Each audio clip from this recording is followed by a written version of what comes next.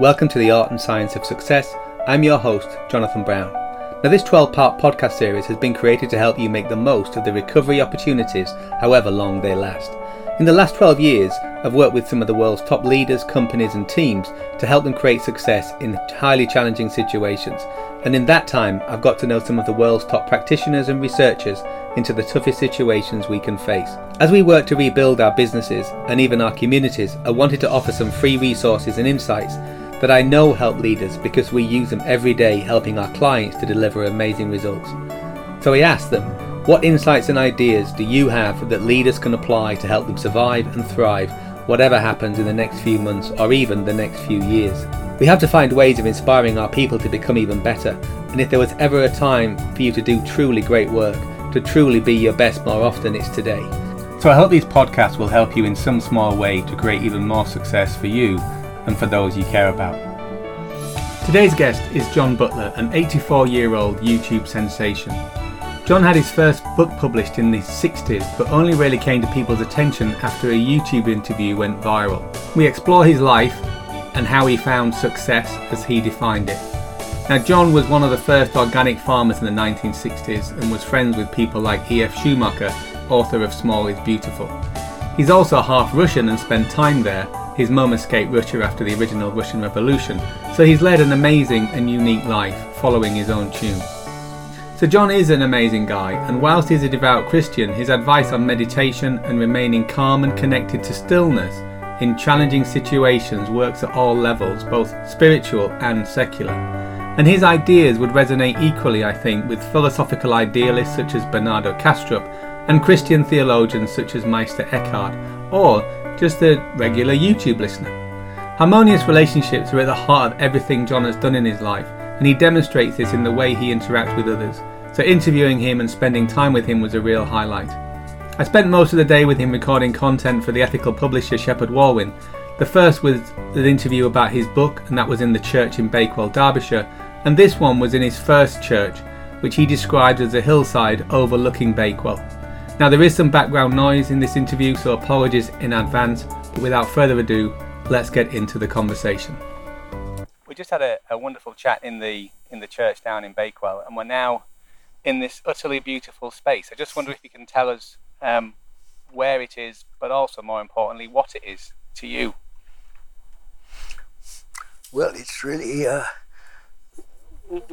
from the church, you just look across the valley and you see woods on the hillside and just beyond the horizon, and this you come to this wonderful open space. And I first came up here as a boy of 12, I think, soon after we moved to Bakewell, and I think it was up here that I really first fell in love with space. It was all open heathland then. It hadn't been ploughed up and reseeded as it is now. There were no fences, and there were lots of curlews and lapwings, and what a lovely place it was. And throughout my boyhood, in fact, ever since, I've been coming up here and always feeling better. Coming up from rather tense family situations, usually on my own. Yes, I discovered the great comfort of silence and space. I've always loved those qualities. It's never been difficult for me. I always feel it's my real home. And when I started thinking more in spiritual terms, I always felt this was my first church, really, up here. I was never too happy in a sort of social atmosphere of church services. Always felt closer to. I didn't really think in terms of meanings of things then. It was just a sort of natural boyish instinct, I suppose, to come up here. And here I am now as an old man, still doing the same thing. And I guess when you're a boy, then this is an escape, right? And it's a space that isn't controlled by parents or? Well, I suppose it was a escape then. I didn't suppose I thought of it like that, but of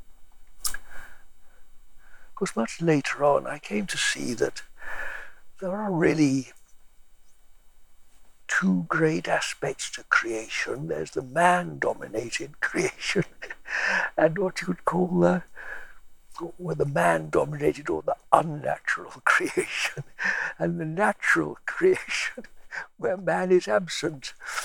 And I spent much of my life, because later on I travelled much. I've been in many of the wild, open and wonderful places of the world, and always loved that. Instinctively I look at a map and I look where there are no roads and no towns. I think that's the place to go.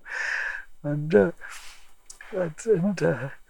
yes, always seeking the natural in contrast to the unnatural. I mean, in the book, when I read the passage about Africa, yes, you basically went to Africa and went where people weren't. That's right. Yes, I've always done that. And there's some amazing. Let me see if I can find it quickly. You talk about seeing an animal and learning about freedom from the animals. Mm-hmm. I know we're moving around a little bit, aren't we? But Africa. The freedom of these creatures helps restore one's own. Something disturbs them, and they run, first a few, then all together, dust and hooves in perfect harmony. And this is an example, just the next passage in Glimpses of Africa, chapter 11.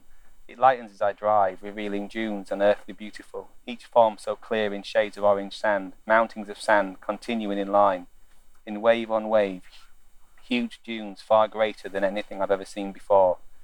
Words fail, but I think of desert prophets who first wrote of God, inspired by similar scenes. Majesty, power, glory, might, and it's all here, so close to magnificence it merges into God.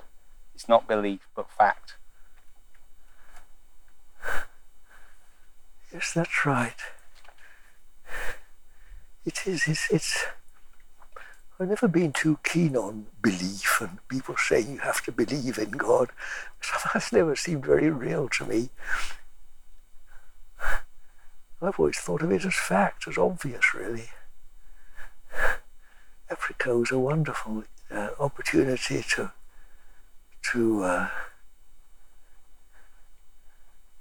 really be close to what I'm talking about. Absence of man and the pure, as it was in the beginning. I remember I thought this was how it was when God first made the creation and looked and saw that it was good. It hadn't somehow been corrupted by this influence of man. I think that's part of the magic of wild animals. When you see really wild animals in their wild setting, somehow you draw near to fairyland. All these fairies, angels, purity, it all begins to make sense. They come together and you understand, you suddenly realize this is what it is. This is what it is. And why can't we be like this? Why are we so condemned to live in exile from this? And this led me to think ever more seriously of what it is that's wrong with man. Just walking up here just now, as our feet trod on the grass, I remember one of the first great lessons when I was a farmer. Dad bought a few fields of grass when I came back from Australia when I was 21. And so I had my first fields, and I was so proud of them. I was like a dog with two tails. And then I realized that I couldn't walk across this grass that I loved so much with my big, of course they were hobnailed boots in those days we wore, without hurting the grass. what a lesson that was. I couldn't walk across the grass without hurting it, without bruising it. So here was I loving the grass, almost worshipping the grass, yet destroying it with every step, just as we did walking up here, just from the pathway. Of course, most people walk on grass, you don't think about it. You don't understand what you're doing because we're so blinded. We're present, but we're not present. We're absent, so we're insensitive to these things. And sometimes your understanding is open and you do feel it. And you then feel the really dreadful enormity of what I now realize the scripture calls sin.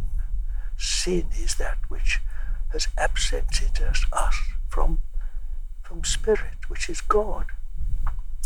The fairies can dance over the flowers, and sit on the flowers and don't hurt them, do they? They don't damage the grass. So why do we? Why can't we be like the fairies? Of course, in our true nature, our true spiritual nature, we are. In true spiritual nature, I can dance over these lovely pastures and not disturb anything. And here I am in my corrupt human nature, fallen, as it's described, fallen from paradise, and I can't take a step without hurting something. So that really led me on to think seriously about the human condition and what can we do about it. And that's, I suppose, been my life's work, trying to come back to spirit, rediscover and find a way back to being a spirit. And and going right back to the beginning then, because one thing I wanted to ask you about was, you write in the book about how your mum said that you always knew you were going to be a farmer. Yes. From before you were born. Yes, absolutely. Yes, this also was a wonderful thing for me to realize that, yes, of course, at first I was a farmer in the physical world. I was a young, strong man working with my hands, with the soil, with forks and spades and things, digging the ground, growing vegetables, keeping sheep particularly. And then I began to write a bit, and people came, and most people laughed at me, of course, at that time, but a few people were interested and encouraged me to talk, and gradually I was able to formulate my ideas. And so I sort of expanded from physical into, I suppose, mental. And then life moved on, and I began to look beyond my own few acres over the fence, to include my neighbours, and think wider and wider. And so my farm sort of expanded, but the same sense of there was a phrase came into use then. I knew the chap that invented it, a man called Schumacher, tender loving care, TLC, which I think summed up absolutely beautifully the whole sort of ethos of what was then began to be called organic farming, tender loving care. And this TLC, at least in my case, began to expand beyond the farm to the whole sort of human situation, to the whole world, really.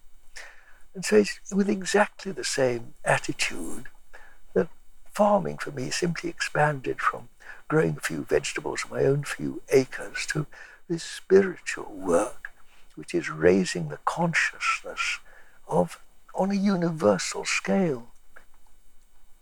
You see, if you think of it, you raise vegetables out of the earth, don't you? You help them to grow like that. And you encourage that growth by attending to the fertility of the ground. Well, the fertility of the ground is really the spirit of the ground.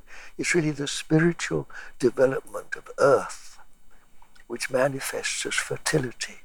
That's why the whole process of composting and encouraging the micro life of the soil, the worms, the bacteria, all the little bugs, they all help to build fertility, which produce healthy crops. I can't talk forever about this. I'm sorry, I'll go on and on. But you see, in exactly the same way, our own spiritual development helps raise the consciousness of the world in which we live. And this is the great work. This fallen world that has fallen from paradise, restoring it to God. And this is, of course, we come on to the great work And it's the farmers, because the thing that really interested me was that did you, as an infant, did you tell your mum that you came here to be a farmer? Absolutely, I did. It was a funny thing, yes. Mum always said that, I think I once said to her, I knew before I was born that I was going to be a farmer. How did I know that? Where did that come from?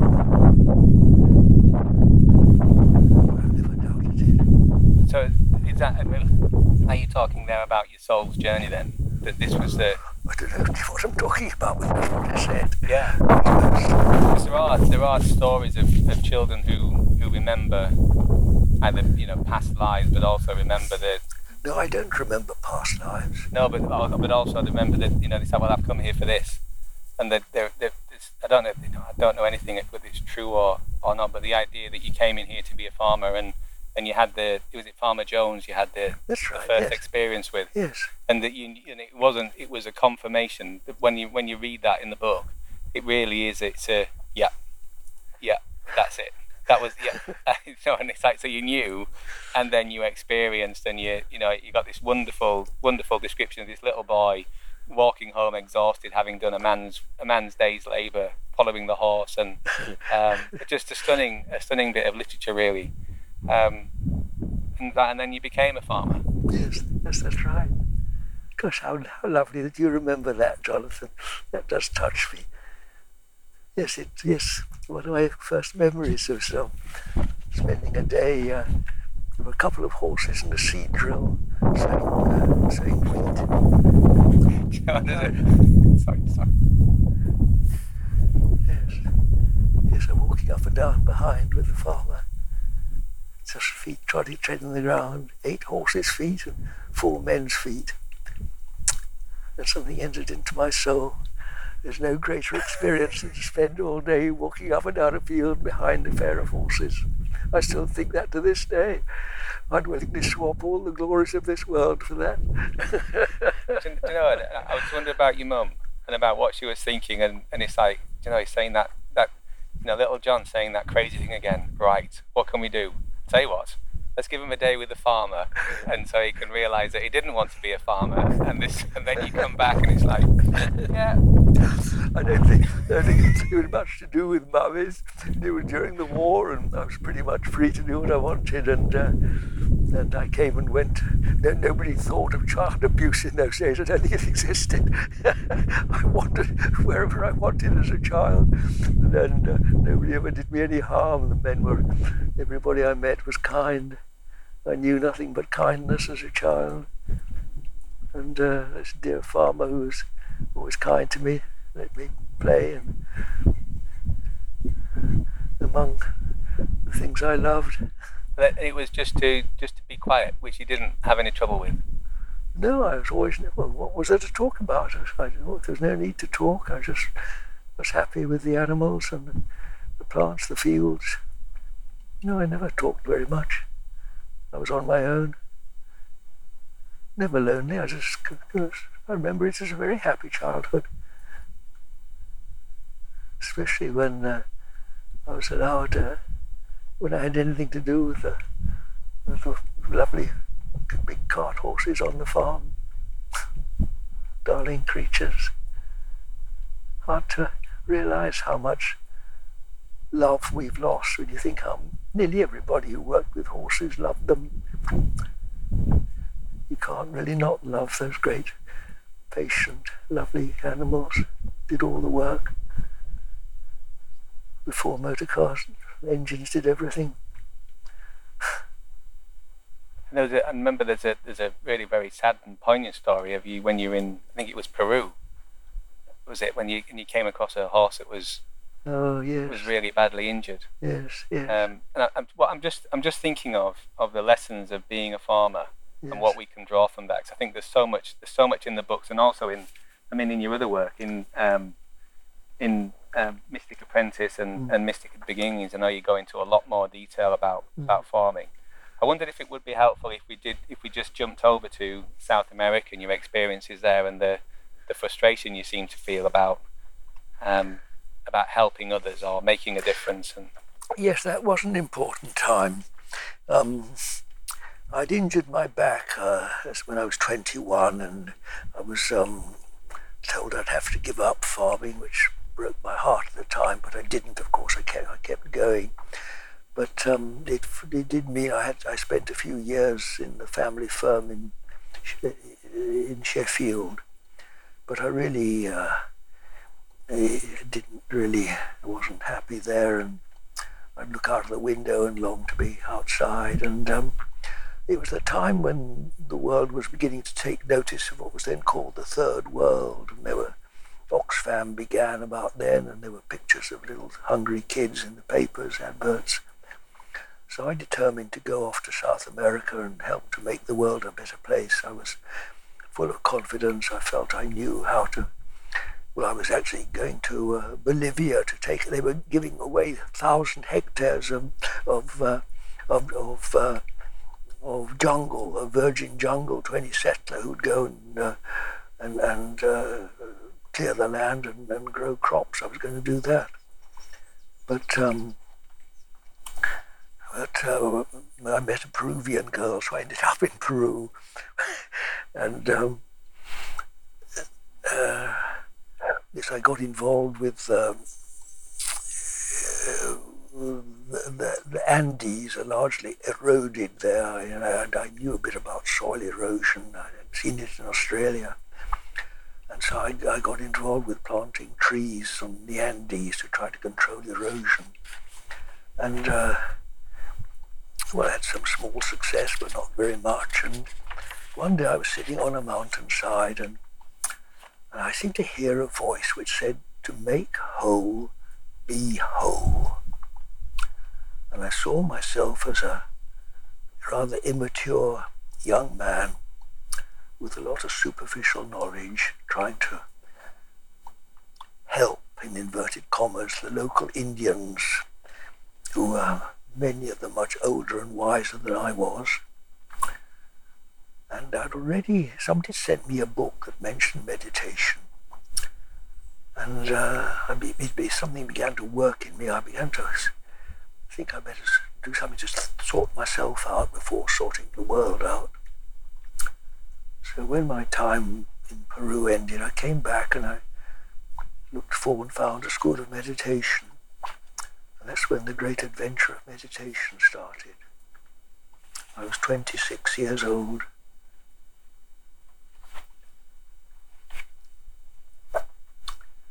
So that was what South America taught me, really.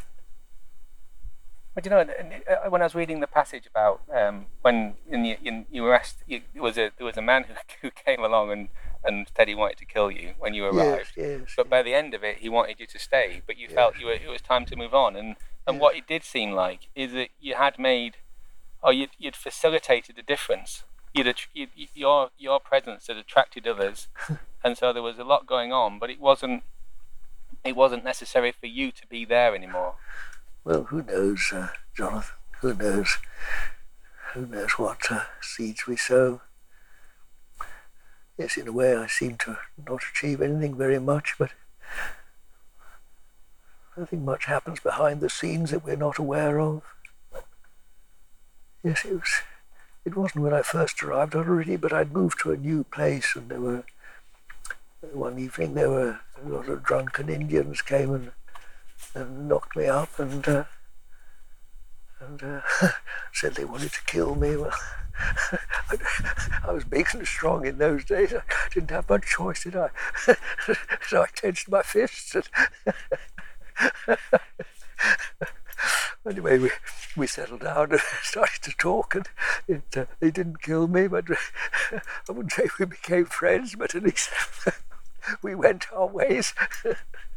And yes,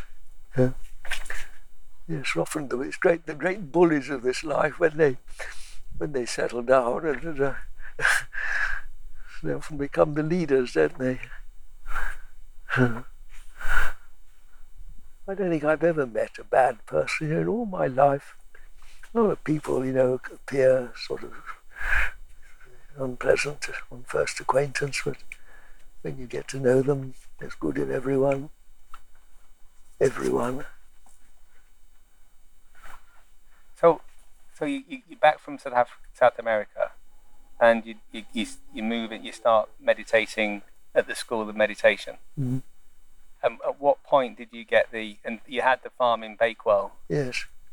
That time on the showground. Yes. That must have been about the same time. Yes. So at what point then did you move to Bicker Fen? Oh no, I had the farm. Dad bought the first fields when I was 21. Yes, that was earlier than that. Right. Anyway, yes. Well, it was a family affair. Things went wrong with the family business, and we had to. The family finances, of course, were shaken, and so we had to sell the farm. But at that time, there was a little cottage with just 3 acres of land that Dad's great aunt had lived in on the Lincolnshire Fens, and of course nobody thought of farming 3 acres. It was far too small. What can you do with that? But anyway, at that time I was going through a bit of a hermit phase. I was disillusioned with the world, and was ready to just retreat to a sort of solitary hermitage, and so I went to live there. And much to my amazement, on that fertile soil you couldn't help just grow a few things. But I was going down to London to the School of Meditation there regularly, and one day I took a box of lettuce down, and to my amazement, at the end of the evening, I left it downstairs where people went and had a cup of tea. And the box was empty, and there was a saucer full of coins, and I suddenly realised that there were people in the world who wanted produce grown as I wanted to grow it. Of course, I was the only countryman in the school. Everybody else were townies, but I'd talk at people interested, and I'd talk about farming, and so they knew the way I thought about things. So I thought, well, good God, I could grow vegetables, couldn't I? So I started growing vegetables. Talk about life being unexpected, and so people started labelling me as one of the first organic farmers. Well, I don't know about organic, I just thought of it as good farming, but I certainly loved the land. TLC, plenty of that. So your approach then was really just this awareness that man damages. Yes. So it's got destructive power. Yes. And then we often ignore that, yes, and pretend that it doesn't happen. Yes. But then you got into the restoration or the creation of what sounded, and looking at the video as well that you've got on the website, and reading the other work, and in Wonders as well, is just how beautiful you made that. Well, I think that sort of came out as a secondary effect, I think. I just love the earth. I really do. I love earth. Do you know, if you take a handful of earth and really look at it, you'll find it's one of the most beautiful things there's no end to the wonder of earth. And once, even with your eyes, you can see this myriad of little creatures that create what's called a crumb structure. I remember once talking about the wonders of the structures of the earth to a very wise old lady. Lady Eve Balfour was one of the founders of the Soil Association. She said, yes, it's like a cathedral, isn't it? All turrets and passages and ups and downs. It's like a cathedral, and we should treat it as such. That's exactly right. And every little bacteria and bug you see that lives in the earth is a living creature. And if you put a great big clumsy foot on the earth, let alone a tractor or some heavy machine, you crush it, don't you? So it's like running a bulldozer over a cathedral. That's what we're doing to the earth. And this compaction of the soil, it squeezes the life out of the soil. It not only kills the little creatures, but it crushes the ventilation, it's like closing all the windows. You're crushing the roads. You're breaking all the structure of that enables life to take place. And it's absolutely almost unbelievable. The more you come to realize the destruction of man, how we can't really function without destroying. And this led me ever more deeply to consider, what is man? How do we get out of this mess? What's the answer? How can I learn to farm without destroying? Well, of course, we can't really, because we are in this physical body. I can't eat a lettuce without killing it, can I? Everything I eat, I'm killing. If I eat a potato, I'm killing it, let alone anything that comes from animals. So here you come to understand that man is a sinner, until it became politically unacceptable. in modern fashions, people have realized much better that man is absent from his truest state, which is in spirit. And I suppose this led me on from physical farming to spiritual farming, which is really prayer. That's exactly what prayer is. Prayer is farming in spirit. So I promise we're going to get back to that. And that's part 2 of the book.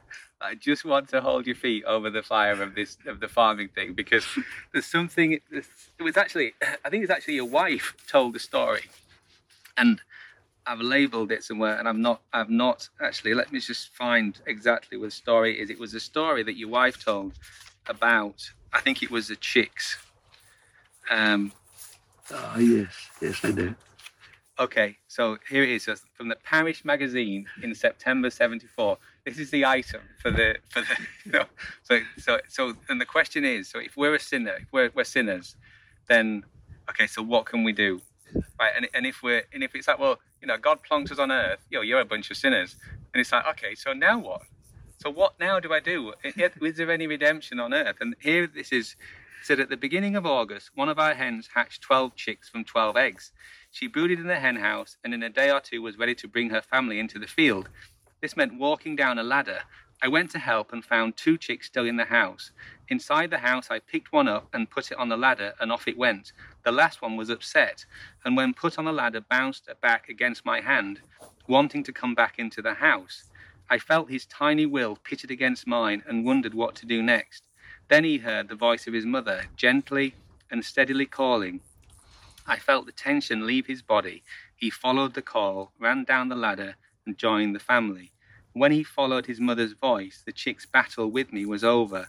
His will, her will, and my will were united in one will. And then she says, this is just so beautiful. It says, perhaps our battles with husband, child, or neighbour can be dissolved by memory of our true direction towards truth, which is what we really seek. We may say, but how and where can I hear the voice of God? Well, isn't it singing all around us, all the time, waiting for us to listen, hear, and follow, even if the way seems new and strange? She was a smasher. My first wife, she understood these things, and we worked very well together on the farm. Yes. And there was a moment in the film where you look at you both share a prayer, and you say the prayer together, and then you look to each other, yes. And there's the look of such purpose and love in that film, and in the look in your face, and I really got the sense that you were doing God's work. The school where I learned meditation used to call it the third point, you see. Because so often we live in this world of right or wrong, or this or that, good and bad, you see.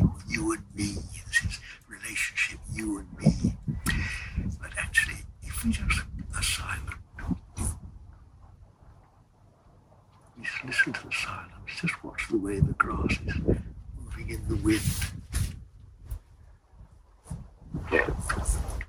Everything is actually happening in this invisible silence, which is spirit, which is God.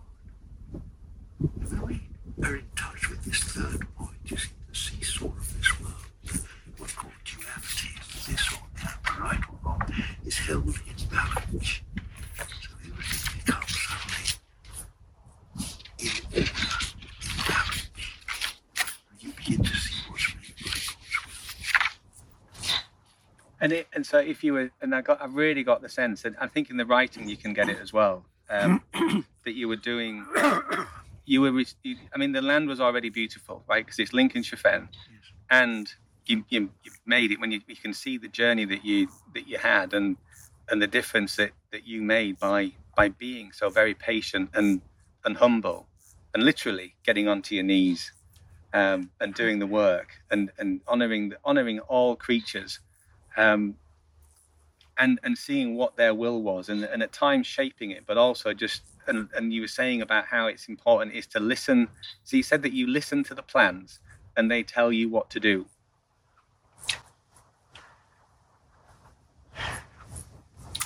Well, I hope it doesn't sound too silly, but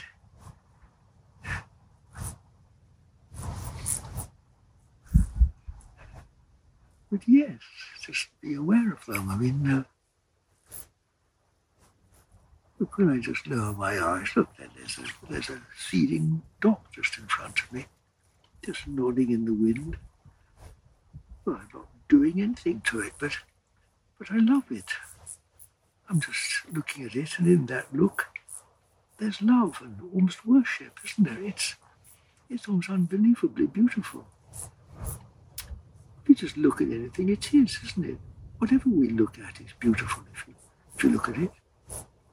If you even just hold up a pencil or something, or look at my fingernail, it's absolutely miraculous, isn't it? Who could ever have dreamed anything so wonderful as a hand could exist? This dear old hand of mine for 84 years has done things, and I've hardly noticed it. Talk about a good servant. And this grass. Honestly, we live in a world of... If we really saw what's in front of us, I think we'd just burst because it's too wonderful for us to contain. You look like you were going to burst on the farm in that film. There were moments when you were just overflowing, and yet also, I mean, Shirley said how you were, and you were saying you could be a bit brutish. You were, when she arrived, you've been 5 years on your Todd, growing vegetables, and you found it difficult to speak. Yes, I've never found it very... You think I'm gabbling away now, but actually I'm much more naturally silent. I think, and I was thinking, John never he doesn't really talk about angels, and given that he's so, he has such experience, and I'm thinking, well, bloody Shirley, putting up with that. You're putting up with it, exactly. Oh, Shirley, Shirley. She was you were there tending to the flocks, and she was there tending to you, wasn't she? Drawing you back out of yourself. And, just wondrous, just absolutely wonderful. And and there's a story now that's quite famous around you now, which is the story of Piglet, of how you had a pig for a pet. Yeah. It was an orphan piglet, and then you raised him on his own, and then you killed him. Yes. And then you ate him. Yes. Yeah.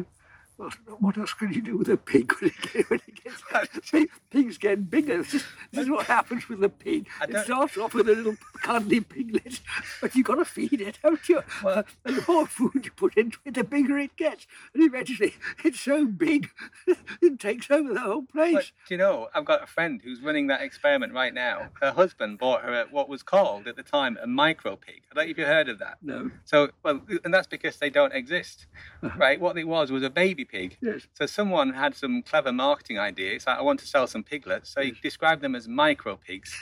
And they said, oh no, they just grow to be the size of a dog. And they didn't at all. They grew to be they were normal pigs.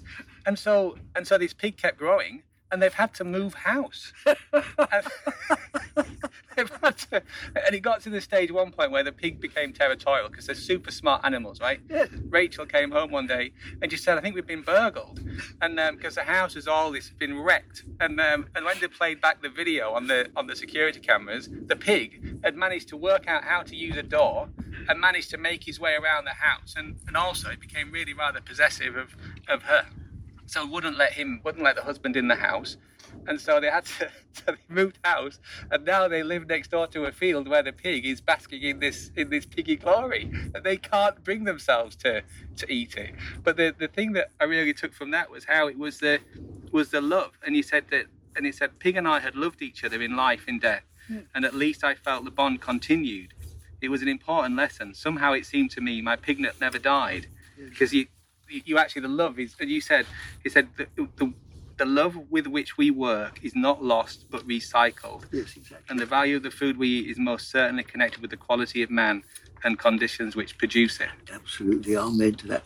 It's amazing that I wrote that when I was, how old was I? Maybe 30, I don't know, long time ago. This is amazing, isn't it? What I knew, he's absolutely right. Yes, I thought this was dead serious. This was a huge lesson for me. And I ate that whole pig. You know, it was a big pig. You know, a pig's about 90% fat. But that was what everybody ate in the old days, fat bacon, salted, and it kept. We hung it from the cellar in the house. And it took me 3.5 years to eat that pig. I ate every morsel of it. And of course, at the end, it was all festooned with green mold, but only on the outside. Inside, but it did begin to get a bit strong. But anyway, I ate it. It didn't do me any harm.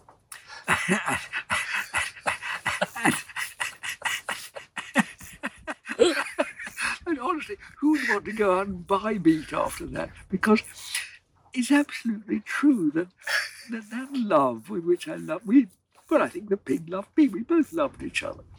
And that came back to me. I ate that meat with reverence. And of course that led me on to realise that the vegetables that I was growing then, if I put love into my work, that love becomes part of the vegetable, therefore part of the nourishment. Therefore I'm nourishing the consumer in that way. And honestly, if you eat like a birthday cake cooked by your mother with loving care, isn't that different from just going out and buying a cake in the supermarket? Oh, 100%. Of course it is. Yeah. Everybody knows that. Well, so it is with farming. Yeah. Every potato we ate was grown with TLC. Every grain of wheat was grown in that way. Think how the whole society would be nourished. Isn't this the real work of a farmer? To first of all cultivate this spiritual awareness in himself and put that into his work, hence it flows out. Yes. And see, this is really what prayer is all about. Prayer is this raising of consciousness, this raising of the finer qualities of life. Oh, and you know, and I just think, and I was thinking, because when in the emails you're saying how you're not farming anymore and stuff. It's like, well, you just haven't stopped. You've just got, and I know at the end of the book you talk about being a farmer to others, yes. And I just think that the lessons that I take is working in business. The lesson I take, one of the biggest ones was follow your love, because that you loved farming and you loved animals and also be open, because I think Shirley brought more animals to the farm, didn't she? Her impact was because there were two of us, we could keep more. Brilliant, and so find something that you love, but also that what you did to make that how you wanted to work, you made they made the economics fit around that to some extent. I know you could have been a lot richer with more acreage, farms, machinery, chemicals, and stuff like that. But then it would have impoverished you in a different way. So you found a way of making the economics work for you. Dear, yes, and I suppose economics had been invented a long time ago, but of course, economics, like science, these things are quite new phenomena, really. Farming used to be a way of life. Nobody thought of it as a business. And then it became gradually more and more of a business. And then science came along and became agro-business. And economics came in and people started costing everything. And all this seemed ever more alien to me and the opposite to my better instincts. And I had a very good father, really. In some ways he was very strict. I was a bit frightened of him, really. But he was an artist and he had a good understanding. I remember once I talked to him and worried that I couldn't make farming pay. And forgive me for saying this because I'm going to swear, but he said, "Bugger the money." Bless his heart. Yeah. I think that was the one. I'll always bless him for saying that to me. Bugger the money. And I couldn't think of a better principle to live by. Follow your heart.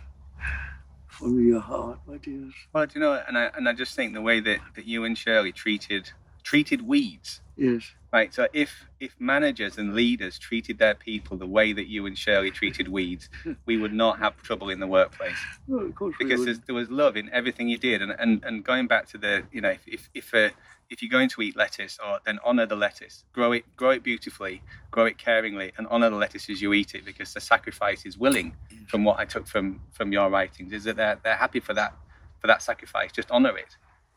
Well, it's not much use us expecting our leaders. You see, it's got to start with me. It all starts with me. I am the first of sinners. I am the one at fault. So start clearing up our own act, my own act. And then you see when, as it says in the good book, to the pure, all things are pure, you see. And the more light you have in your own life, the less darkness you see. It's as simple as that. And when you really see clearly, there is no more darkness. I'm sure the darkness ceases to exist, just like the sun sees no shadow. So it all starts with me. It's to see beauty is in the eye of the beholder, and so is evil. But when you talk about being a sinner, I can look at how people talk about being a consumer as the same thing, because all you do is take. And I know what you were talking about. You talk about natural law in the book about first give. If you want to produce, first give, and the way that you gave to the soil and nurtured the soil. Right. And the other key principle is that you acted in a way that made next year better. That next year's harvest was going to be better because you honoured the soil this year, and you cared for it in a way that restored the soil and kept it strong. I'm just wondering what your take is of as we are as sinners, is what do you take of us being made in God's image? What's your understanding of that?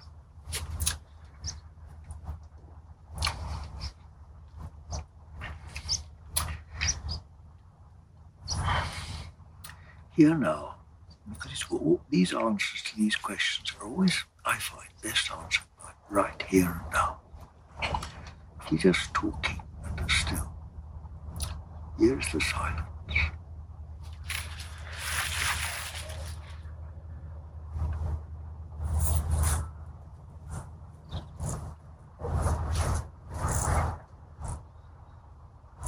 And just to be silent. We could feel our bottom sitting on this bench. The bench is rather hard, and I'm beginning to feel the bones of my bottom getting a bit uncomfortable. My feet are on the ground. to now my tongue's been rattling away. Now it's become quiet. This silence has moved into first place, hasn't it? It's suddenly become the most apparent. You can't call it a thing, can you? But it's become obvious, isn't it? Somehow the performance has merged into the scenery, as it were. First of all, this lovely grass, sunshine behind us, and then expanding into the silence, the space.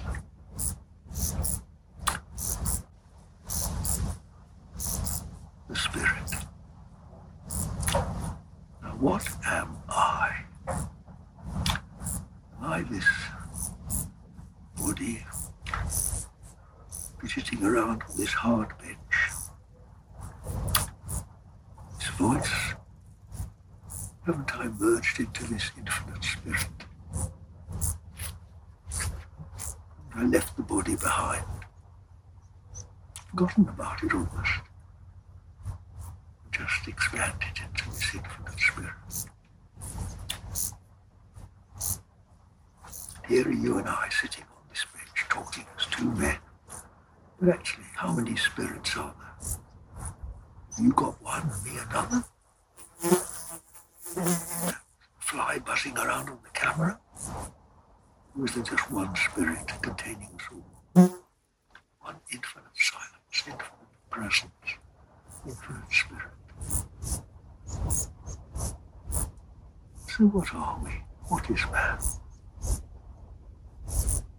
Are we not this spirit? This one spirit? That incidentally can move around without crushing the grass. Isn't this what we are? This doesn't die, does it? It doesn't change. And it's forever with us. I am with you always. See, long before we fell into I am John, and you are Jonathan. Two separate men, two separate lives. We are one spirit. Beyond time or space, without age or difference. The image of God. Remember Adam in the Garden of Eden was singular, just one, wasn't he? One.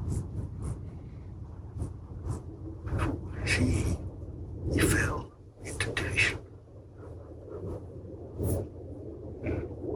And so, because he fell from immortality, he fell into mortality, and infected the whole world with his disease. That's why everything in this world dies. It's in the real world. No such thing as death, is there?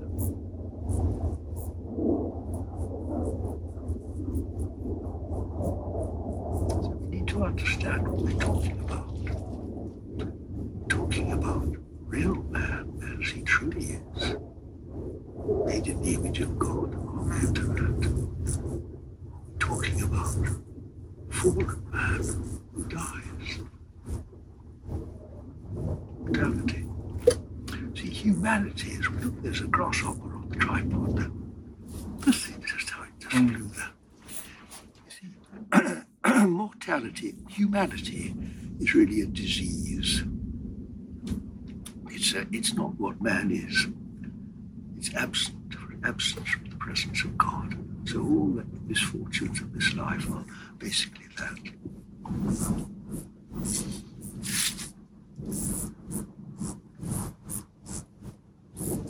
So when in your in the loving time that you had at Bicker Fen, God was present because love was present. Well, you see, again, we need to be careful with these words, because whatever we mean by God, who knows what it means when we talk about God. We talk about it like something in a supermarket, don't we? But you see, if we think of it in terms of the infinite, we're on fairly safe ground, because the infinite is always beyond anything, you see. You can't, you can't parcel the sky into a packet and sell it, can you?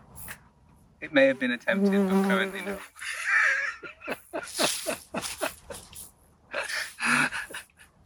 So how can you, I forget what you said just a moment ago, Jonathan. So about love, you said about God's love, and on Bicker Fen, the way that you and Shirley behaved with everything, with every creature, is that you honoured the we, you honoured all of them, and so in that sense, so the love was present, and you had the godlike power of life and death. Well, dear, let's just say we tried, and tentatively approached and picked up crumbs from the table. Got it. That's about the scale of it, you see. Yeah. We talk so arrogantly, really, about the love of God and what we could do with it, as though we were in control. But really, all we do is scratch the surface of these things. So your efforts then were sincere and loving efforts, and they came up short because you're not in this current manifestation. You're not God, but you are. You're part of the infinite, but only in those moments when you join back in here, back on Earth. Then it's always going to end in failure. That's right. That's correct. We never really fully measure up. We can't do the limited nature. You see, just look at my body. You see, look at me. I have to hobble around on 2 sticks these days. The body fails, obvious, doesn't it? It's got a limited lifespan. My brain can only grasp a tiny little proportion of what's there. One's understanding of beauty of anything is just childish, to say the least, isn't it? We are children, spiritual children, all of us. The more experience I have of these great things, the more I understand. I feel I'm a beginner, a mere child, understanding. I think that from my point of view, approaching a 50-year-old man, then I've taken a great deal from your example of your trials and failures. As how does a man behave, or how can a man behave, and what are the responsibilities? I'm not talking about a man or a woman. I'm talking about both. But from my point of view, is what is right action, or the closest to right action that I can get, and what consideration do I give to others, and how can I create harmony? How can I create harmony in my environment so that everybody, all beings can prosper as much as it is humanly possible for me? Well, I have a fairly simple approach to this. Do you need a drink? Are you okay?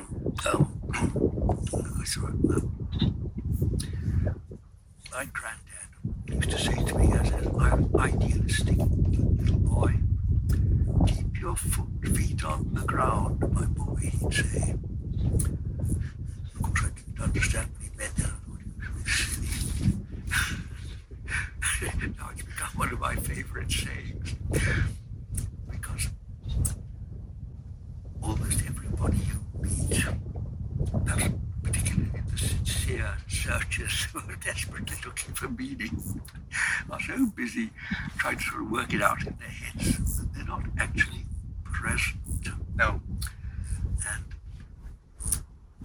so it's a very, of course, it's an age-old saying, keep your feet on the ground. People have been saying this, I expect, to each other since the days of the dinosaurs. Keep your feet on the ground, because it immediately anchors you, first of all, to something that's still and steady, Mother Earth. Even if it's a concrete floor, at least it's still, in contrast to your crazy mind. So you've sort of taken the first step towards being quiet and at peace. Feet on the ground, then listen and look. Quite miraculously, this will take you through thinking. If you look fully with full attention, it'll bring your mind to stillness. And then you will begin to see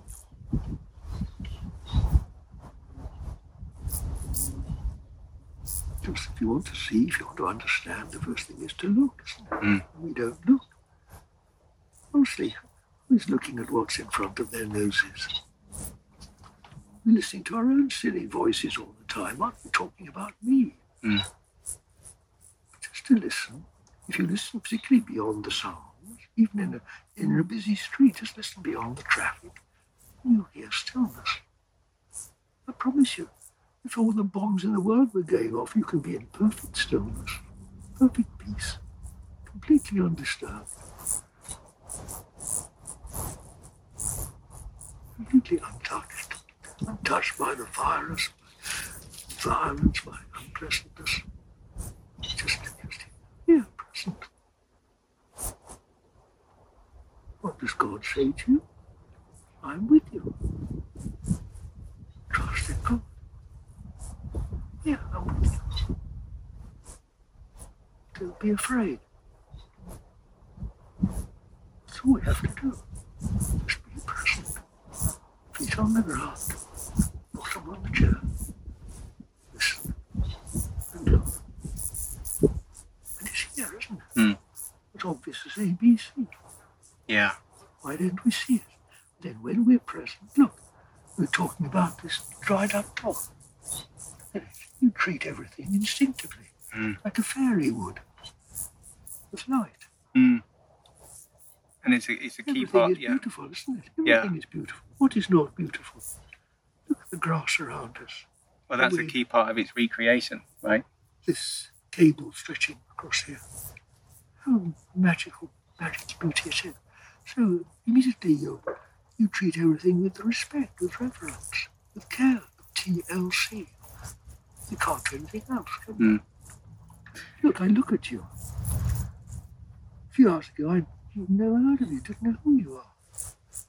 But naturally, we love each other. We can't do anything else. To look at anything is to love it. How could we hurt a hair of each other's heads?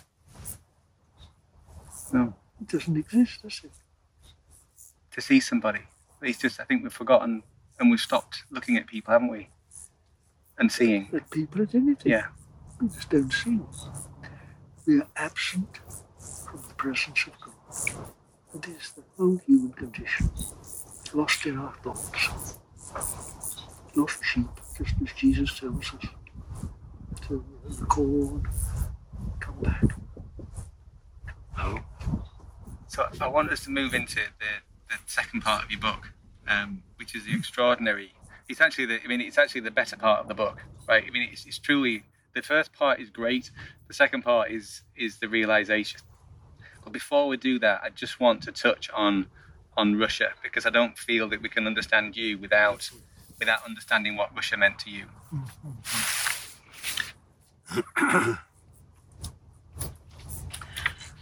Russia, well, there's a great big fat book first of all I called the book Oh Russia. Then as most of all my other books actually are start off with the title Mystic something or other. I changed the name to Mystic Forbearance, because this is a wonderful, rather old-fashioned word, forbearance. And if any country in the world has been through the trials of this life, it's Russia. My mother was Russian, went through the trials of the revolution, then the dreadful civil war that followed, which destroyed not only our family, but not a family in Russia went unscathed. Mum was sent to England, a little waif refugee, as a teenage girl, spoke no English, and had to find her own way. Eventually produced me. So that's within me. And I think explains much of why I always found it so difficult to fit into this Western world, not really understanding why. And then got this is another of those completely unexpected turns of my life which had never entered remotely into my mind. But I went through a dreadful period of depression in my middle years. All started with a woman. That's another story in itself, and another book, Mystic Love. Talk all day about that if you like. But anyway, I was drifting around, absolutely hopeless state of homelessness, everything ness, and was invited, surprise, at the age of 51 to go to university and study Russian. So grasping at any straw I did. And that eventually sent me to Russia. I had 5.5 years in Russia, which were very much an up and down experience. But the most amazing experience was beg your pardon. Sitting one day in a crowded train and realizing that all these shabby sort of shabby, depressing people sitting around me thought and felt as I did. And you know, the happiness that flowed into me was something I'd never known before. Suddenly I was among my own people. And I knew I'd always felt a misfit in England.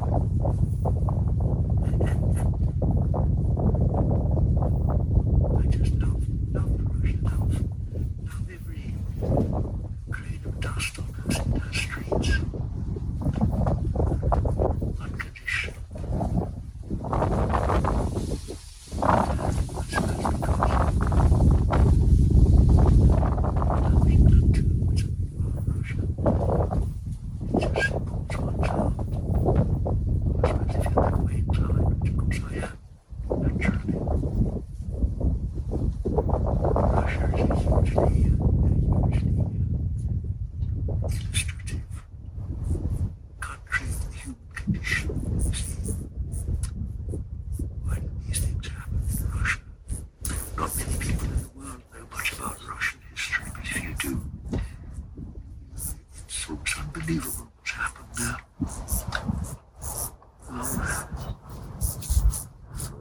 They have quite a different attitude.